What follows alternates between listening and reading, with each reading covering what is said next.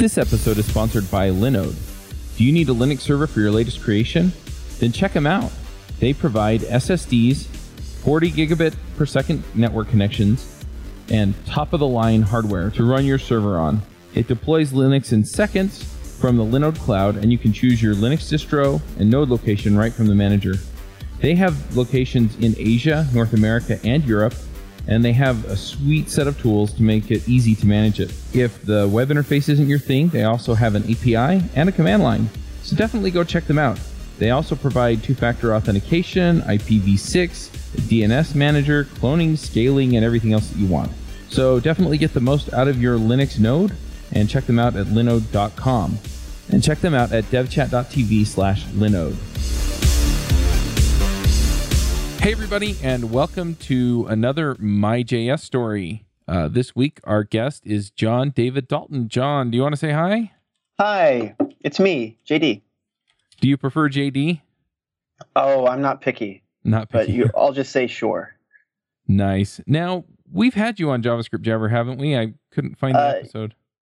I believe so, and I probably was talking about Lodash. Yeah, I believe so, and it was probably quite a while ago. Yes. It's easier to find the more recent ones.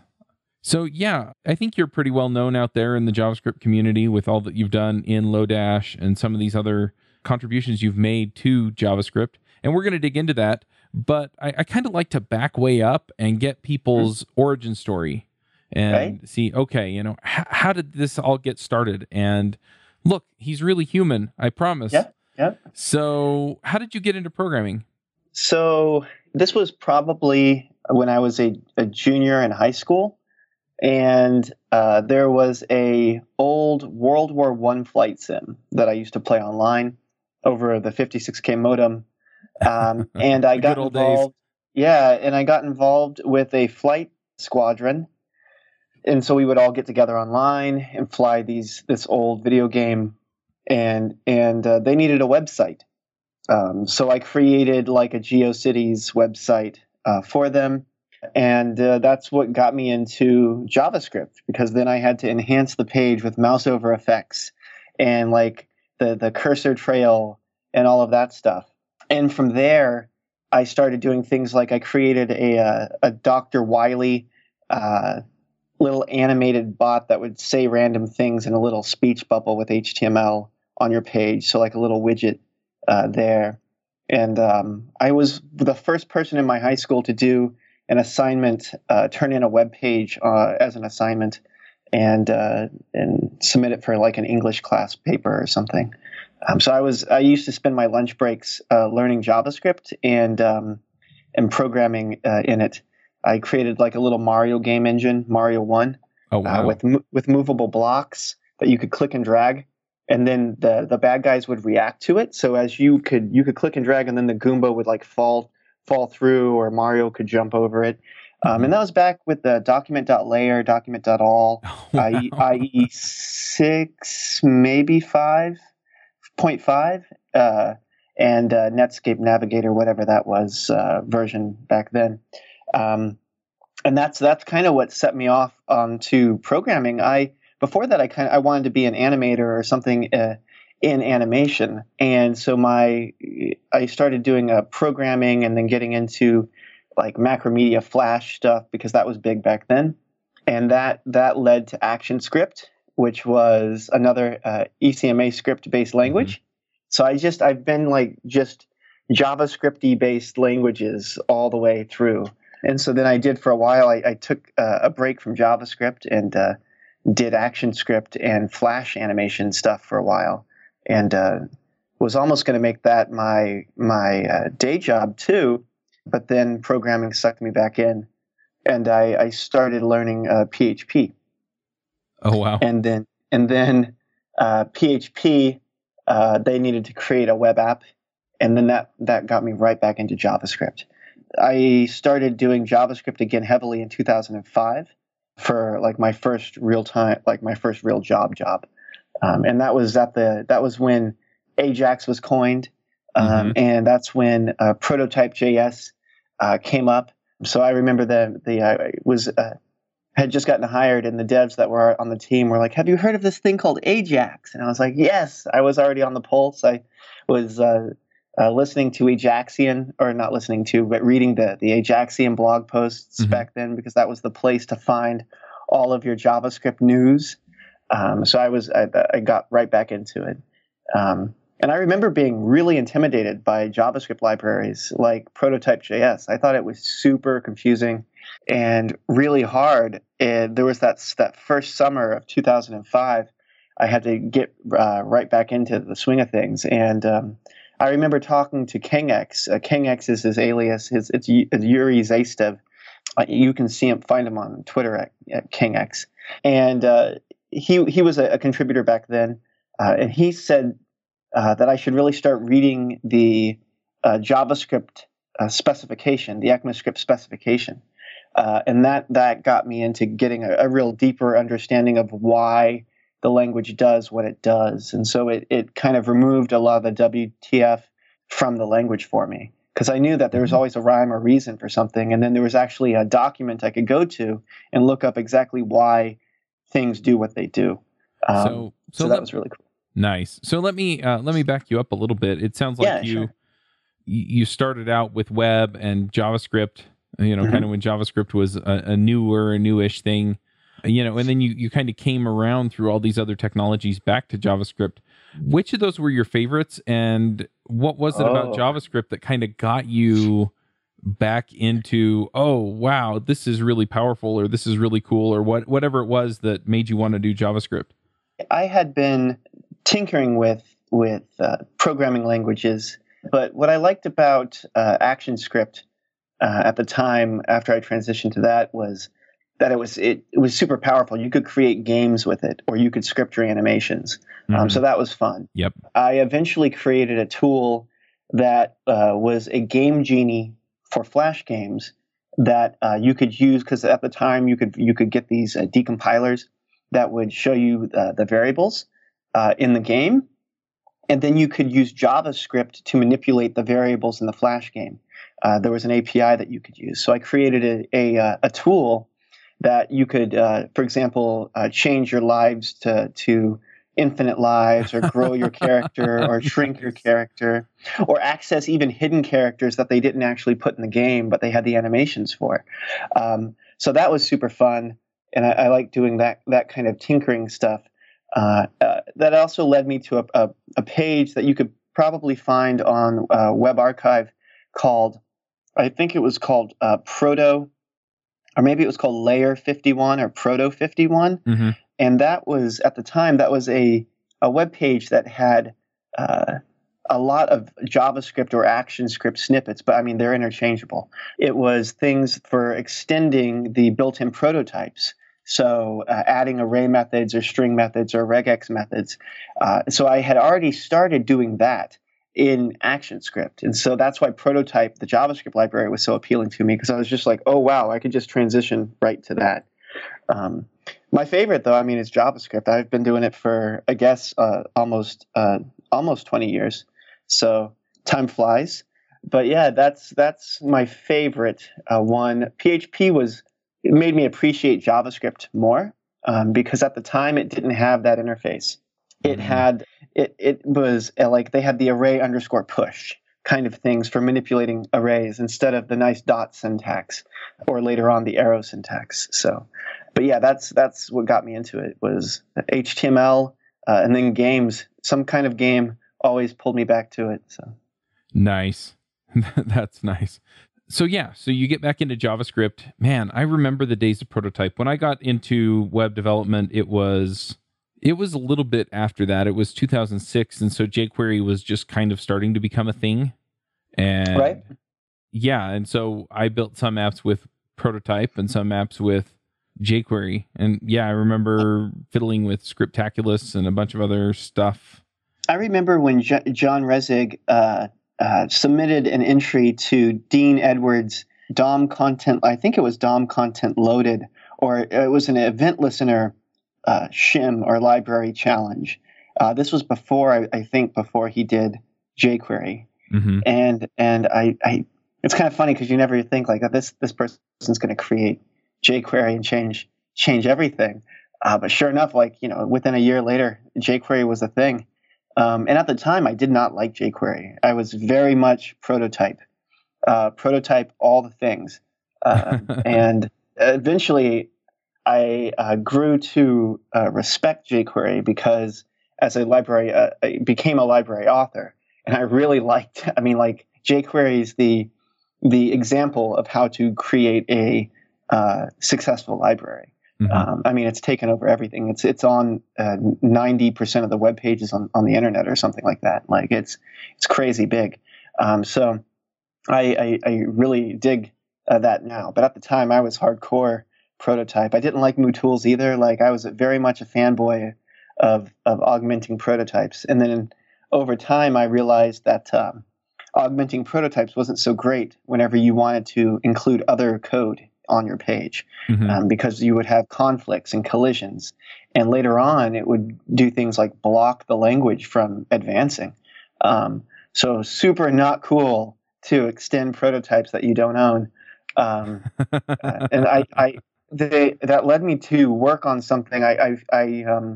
This may sound familiar, but I took prototype and I forked it and I made it faster and support more things, which is essentially what I did with Lodash for underscore. But this was my first time doing it. And I started that in 2008 and worked on it for 3 years and never got out of alpha. So I didn't know how to ship and just push it out there for everyone. But I spent a bunch of time on it. I created something called Sandbox Natives, which got me into talking at conferences. Sandbox Natives are still something that hasn't been done a ton out there. But what it would do is instead of extending the prototypes on the built-ins for your current frame, it would import new built-ins, so like a new array constructor, a new date constructor, a new regex, a new string, and then augment those. So then you could use an array or a date or a regex of this Fuse.js, and it wouldn't collide or step on the built-ins of the current page. And so I would do that by I used a cool ActiveX object called HTML file in IE, which would pull in a brand new built-ins, or I would fall back to an iframe, dynamically create the iframe, script the built-ins to become accessible, pull them off, and then remove the iframe so it wouldn't affect the frames count of your page. And then, or I would do a wrapper form of it, which was the worst case, where I had to fake the new constructor. And I eventually even created one for Node at the time, like 2009, 2010. I created an extension there. And that got me used to getting into the library creator mode and committing regularly to a project and having to deal with feature requests and all the stuff that kind of goes into maintenance of an online open source project.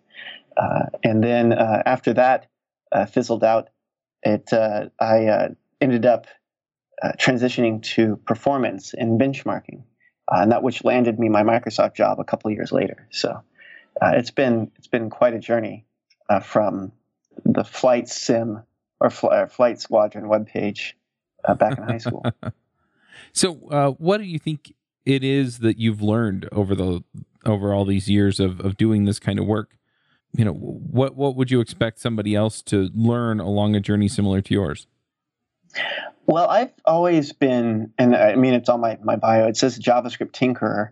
I just like to poke at environments and I like doing things in an environment that is something that goes against the norm or is something that is a little different. So that's fun for me. So for example, the Sandbox Natives were something that no one had done before. It was super fresh. Like most people didn't know that you could create an entirely new built-in and import that in, and it would work. Like you could have two array constructors that both produced arrays, but from different origins. Or with Lodash, the whole thing for that was that a JavaScript library could be faster than the built-ins in the browser. And so that was the nice moment where devs kind of do a double take and go, wow, I didn't know that was possible. I didn't know you could get faster than built-ins there. So that was my challenge for that one. That's what I dig, and it's something that I don't stress out a ton about. I know there's lots of devs that write about burnout or feeling overwhelmed, and I have a way of dealing with that. I tend to I do programming as a hobby, and I program as a day job too. So how do you separate the two, right? Well, what I do is I incorporate a bit of both. I incorporate my hobby into my day job, so it's fun. And I do a little bit of programming a day, so I don't get overwhelmed. I don't have this massive backlog of things to accomplish. And sometimes it's just one commit a day, but doing that keeps the overwhelmed feeling at bay. Usually what I do is if I start to feel overwhelmed, I just say, hey, if I just start contributing a little bit over time, like over a week or over 2 weeks, that adds up to like 15 or 20 commits, which is 15 or 20 commits more than I would have had if I didn't do anything, right? And it just takes about 30 minutes or 15 minutes a day to do a little bit. And so that's how I manage that. What I would say to others is work-life balance has been a challenge. Whenever I first started open source work, my wife would say she was a JavaScript widow, which was that I spent way too much time on open source, and it was a problem. I eventually learned, and I think this is something that everyone just kind of has to go through. Like whenever you get your first job, you end up, at least for me it was, I would spend a lot of time at work, even when I didn't have to be, because I wanted to leave a mark there. And I didn't understand at the time that if you work that hard all the time, you're going to cause stress in your life and burnout. And I learned to put things and prioritize things like family first and downtime over something like open source. Like open source is bonus, and JavaScript and community work is bonus stuff, right? And so it shouldn't take priority over real world life and real world relationships. So I had to kind of learn that the hard way. And eventually it's worked out. Now I've got, it's been years now, so I've kind of gotten into the flow of things and can handle it. But it was something that totally had to kind of work through. So that makes sense. It's kind of funny because, yeah, you said JavaScript widow, and that reminds me, I'm involved in Boy Scouts pretty heavily, and so yeah, we have the term Scout widow, which usually refers to somebody whose husband spends more time camping with the boys than they do sleeping in the bed. Yeah. So it's a thing. I mean, like it's just all it takes is a little bit of priority change, and everything kind of irons out and evens out. Now I'm really big into. Another thing I do. I mentioned that I code a little bit every day. That's turned into over a 4-year commit streak. Oh wow! Now, it's gamification is something I really dig. I like it. I like having the green boxes. I wouldn't lose sleep if I lost the streak, but for me, it has helped other things in my life. So, for example, I realized that because I could do something like code commits, that I could probably do something like exercise as well, and that has helped me out. I tweeted a little bit ago that I lost 30 pounds just by exercising and eating better, and that discipline from coding has helped me do that.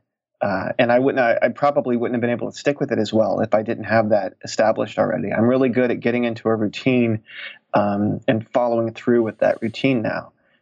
And for me, for coding, that is, in the morning, I'll wake up and do bug triage, which is just closing all the issues that people have opened while I was asleep, resolving those.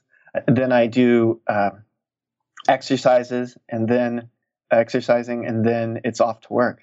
And then in the evening, after family time, it is feature work on JavaScript things. is what I like to do. I'll spend maybe an hour doing feature work, which is digging into whatever I'm happen to be working on at the time and doing that. And that's about it for JavaScript. I also work out in the evening, which is a little weird. I think I split my exercising into two as well. So just like my open source contributions, I divide it into 2 chunks of the day. And then at work, so I work at Microsoft, and I'm on the web apps and frameworks team for Edge, which means I get to do a lot of open source framework and JavaScript library contributions. That's either focused on improving IE or Edge or the web platform for web apps on Windows, Windows 10 especially.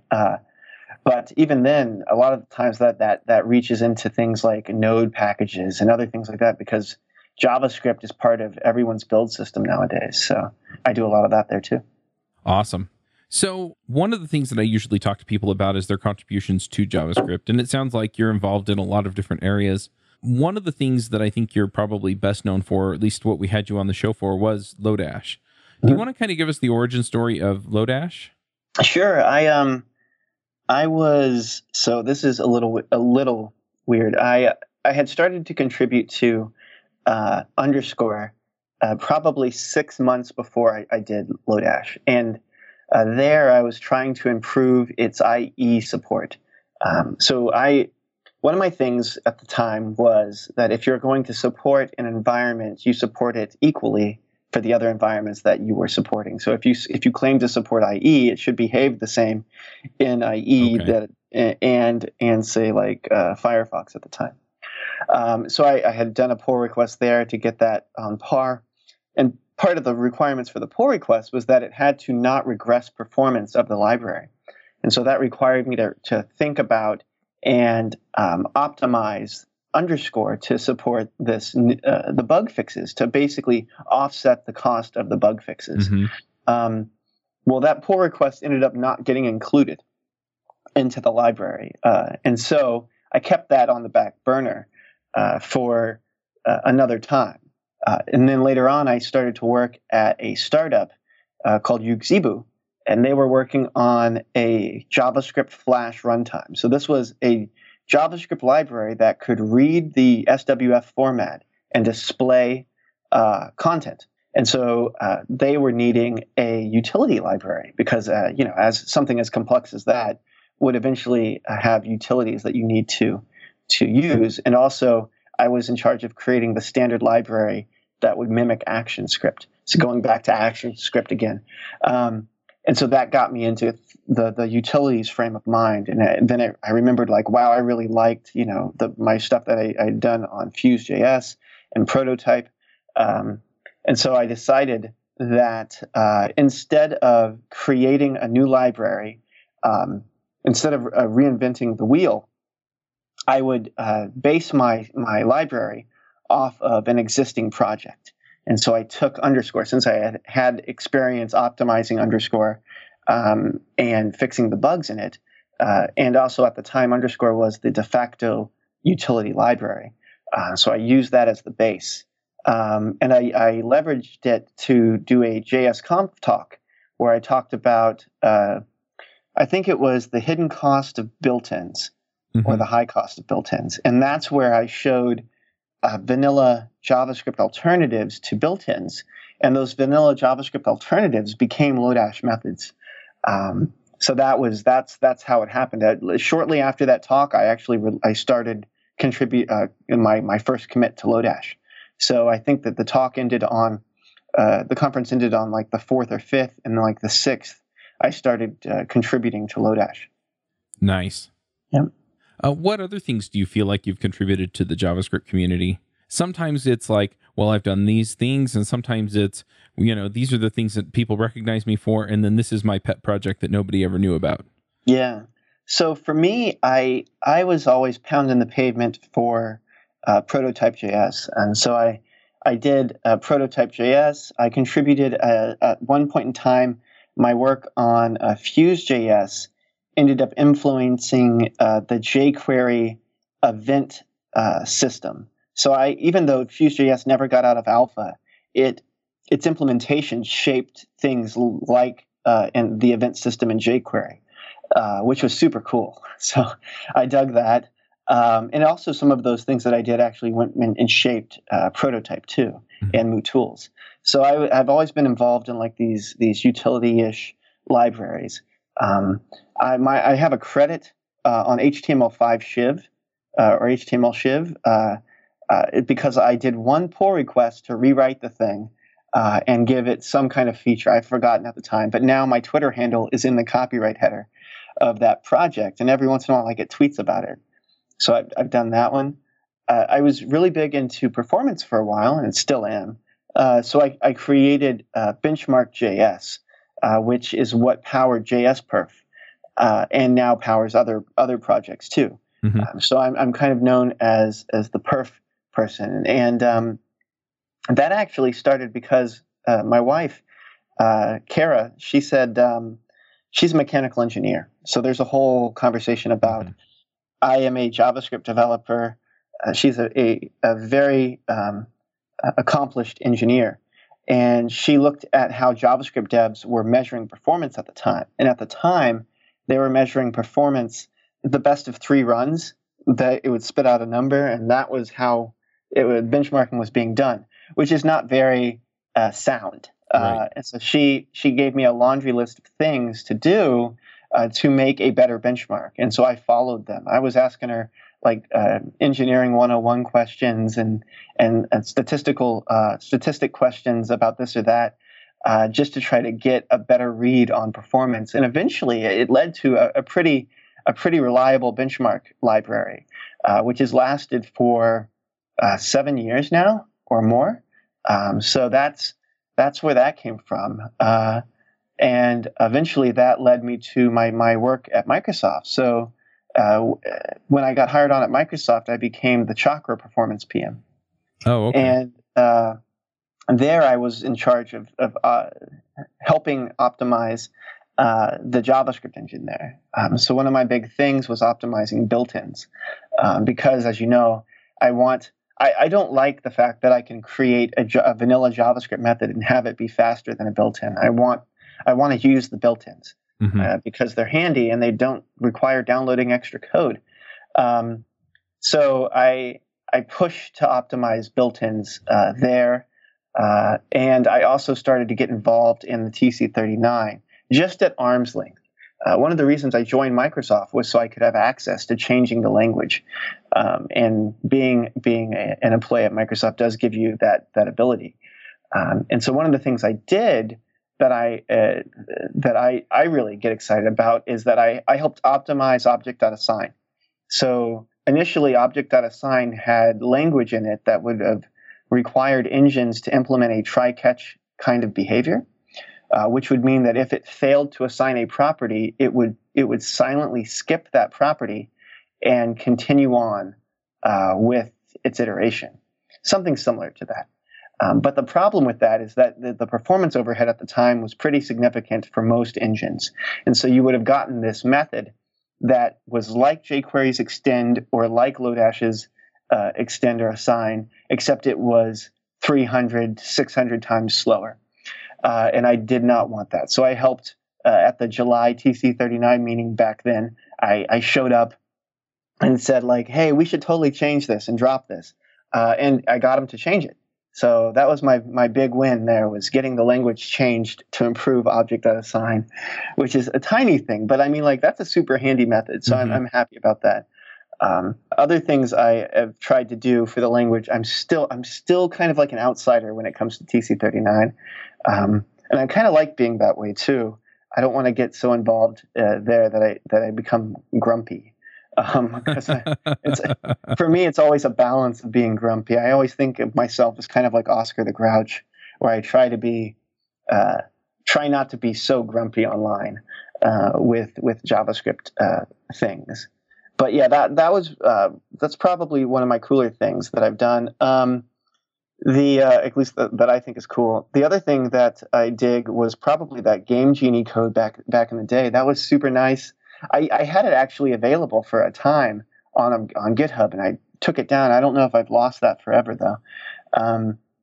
another thing I did was John Resig was trying to push, this was years ago, he was trying to push a better node list. So John Resig creates jQuery. jQuery has better ways of dealing with collections than the DOM does. And so he tried to improve the node list. So what I did was I took a hybrid approach of sandbox natives and the node list constructor and created a more jQuery or array-like node list, which is interesting because now certain browsers have like the .for each method on the node list. So I think that has kind of that has gotten that accomplished there.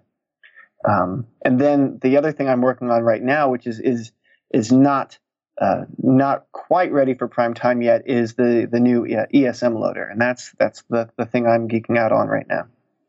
Nice. Yeah, usually that's one of the other questions is what are you working on now? But yeah, it sounds like you've been involved at a lot of different levels in a lot of different projects.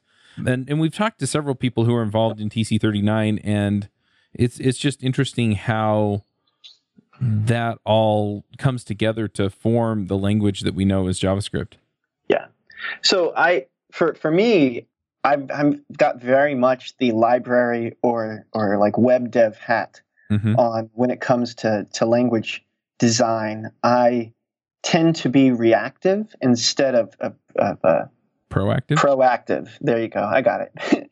Instead of proactive, because usually you're used to just dealing with what the browser or what the browser vendors give you, right? I mean, you react to the bugs in the browser or the JavaScript engine with a library of some kind. So that's what I'm used to doing. Having the ability to switch the mindset and say, no, I can actually prevent the bugs from getting into the browser or the runtime it takes some getting used to. And part of me still feels like, well, if I don't get it pushed through in the TC39 or some standards body, then I'll always have the library option to fall back on. And I don't know if that hurts me because sometimes I feel like I don't fight hard enough for a certain feature or a certain enhancement because I figure I can always just add a library method. And because a lot of times dealing with standards bodies means a lot of message board threads, a lot of heated debates. And man, I'm always trying to just listen to easy listening music, trying to simmer down. I don't need all that stress, especially for like an open source kind of like what I consider a bonus activity. Like that's a lot of real world stress. So for me, I end up a lot of times just going like just shrugging, going, well, I got this library over here. I'll just address it over there. Yep, that makes sense. So ESM loaders, what are you doing there? So what is ESM? ESM is ECMAScript module. ECMAScript module is the import-export. So if you use Babel, you've got a simulation of or an approximation of an ECMAScript module. So what I'm doing is, as you all know, or you may not know, browsers like Firefox, Chrome, Safari, and Edge all have ECMAScript module support, either behind a flag in most cases, or Safari has already shipped theirs, which means you can use modules in the browser now. Super cool, but that has not quite been finalized for Node yet, and so as part of another thing that I like to do is now that I have this library Lodash, I want to use it to pull the ecosystem up.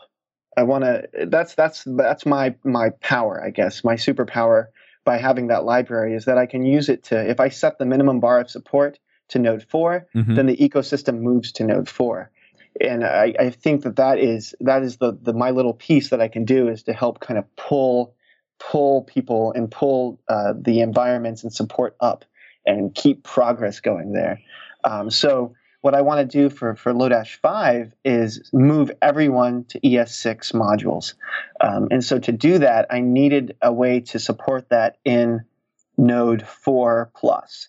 ECMAScript modules is going to land in Node around approximate, this is roadmappy stuff, but Node 10. And Node 10 is rough guesstimate timelined for April 2018. It'll be in a flag in Node 9 whenever that ships.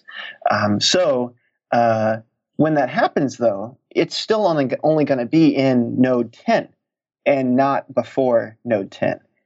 So that leaves me with like a hard choice, right? Like I can't release a library and say like I'm only going to support the bleeding edge version of Node. That would have no adoption, right? Most people are concerned about like 3 versions of Node, or so in this case it's 4 versions of Node, because today we have Node 4, Node 6, Node 7, Node 8, right? Yep. And as time goes on, so like when this thing lands, it'll be Node 8, 9, and 10, which will be the versions that you're concerned with. So I wanted something that I could use for Lodash. Lodash has the concern where I can't get the library any bigger as an NPM package because right now it's kind of critical mass. It's now it's not only the most directly dependent on version or dependency in the NPM ecosystem. It's also the most dependent on version of Lodash is version 4 with the caret. So the Semver version of Lodash version 4. Within the month, it's going to actually lap the top used list. In other words, it's going to beat just version 4 will be the number 1 used package besides Lodash itself. Oh, wow. And version 4, so that'll be over 22,000 dependencies. Version 4, though, is over 4 megabytes on disk. And that's not what's being shipped to the browser. That's not what's necessarily being used by the user. That's just, I have 600 modules in there. I have the functional programming alternatives of those modules as well. I have a core build in there. I have the minified builds in there. I've got all this stuff. And all of them have like the inline documentation and all of that stuff in this package, right? So that adds up to like 4 megabytes. But it turns out Lodash is used in lots of places. And so one project, if you look in your node modules folder, you might have, 20 plus copies of Lodash in there. And so that's 20 times 4 plus megabytes. It starts to eat into space on hard drives in space restricted environments like AWS Lambdas or Azure Functions. And so file size has become a real big concern to me. So I can't do something like the hybrid package where I ship my source as ES6 and also as CommonJS. I don't want to do that. That just essentially doubles the size of my package, right? And so that would be like 8 megabytes down. I'm not doing that. So I needed a way to deal with that. And so the way to do that is to just ship ES6 code, full stop. That's it. No transpilation, no other forms there. And what I'm going to do is also ship the code gzipped. So gzipping is something that works in the browser. It's something that everyone kind of uses and almost takes for granted because you go to a page, it downloads, and it just so happens that it's being gzipped for you, which significantly reduces the size of the JavaScript across the pipe, the connection. But that same kind of reduction can be done on your packages on disk as well.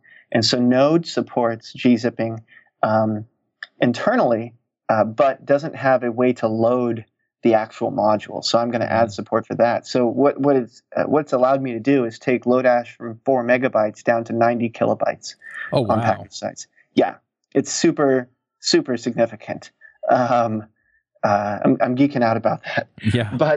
But beyond that, it's also going to be ES6 modules. And so I needed a way to do that, and that's where this loader comes in.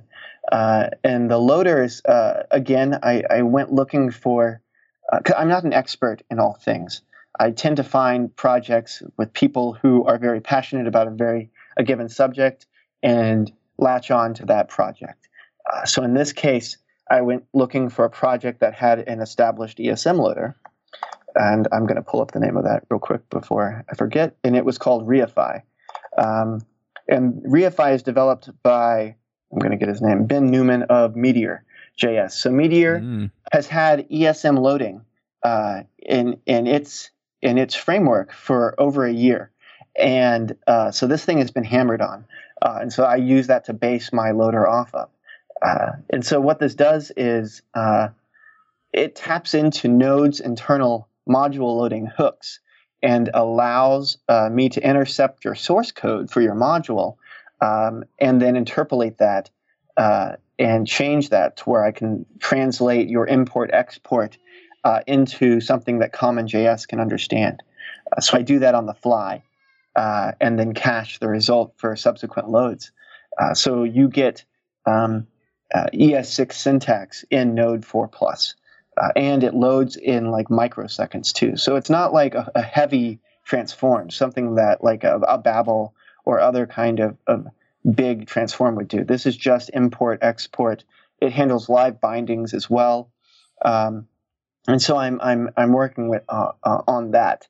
I originally had it not follow the spec in some areas, but that got me some pushback from the TC39 related folks and also the Node related folks.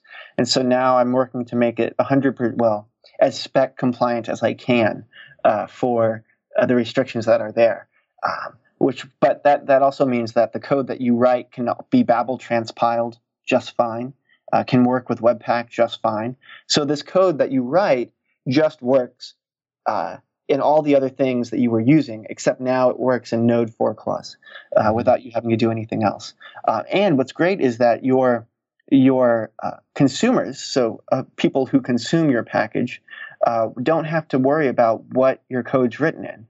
They don't have to know that your code is ES6 or that you're consuming ES6 and also CommonJS related code. Right. So it's super handy there. What's also nice about it is I've done some work to improve its performance. So it used to take, and I'm using Lodash ES as its benchmark. Lodash ES has over 600 modules, so it's a good benchmark for like a worst case scenario if you want to load up everything. It used to be over 1.7 seconds to load all of that, and I've gotten it down to 100 milliseconds, which is on par with CommonJS. So performance is great. I've also worked on reducing its package size. So just as I said, Lodash is 90 kilobytes. The ESM loader itself has no dependencies whenever it's finished, and it will be less than 40 kilobytes. So this zero dependency 40 kilobyte package that you can take a dependency on will then allow you to have import-export syntax for Node 4+. It's super, super neat. Cool. All right. Cool. Well, the last part of this show is usually picks. Do you run your own freelance business? Or maybe you're thinking about picking up some business on the side? Well, then you need FreshBooks. FreshBooks is the quickest and easiest way to get invoices out to your clients. It's easy to use. It works anywhere, available from any device, on the desktop, iPhone, iPad, Android, and all of your data is backed up and secure. And it makes it really easy to get organized and get paid. You'll be tracking time, logging expenses, and invoicing your clients in no time. You can also save time billing, freeing up several days per month to focus on the work that you love, and you get paid faster. FreshBooks customers are paid on average 5 days faster because there's a link on the invoice that says pay me now.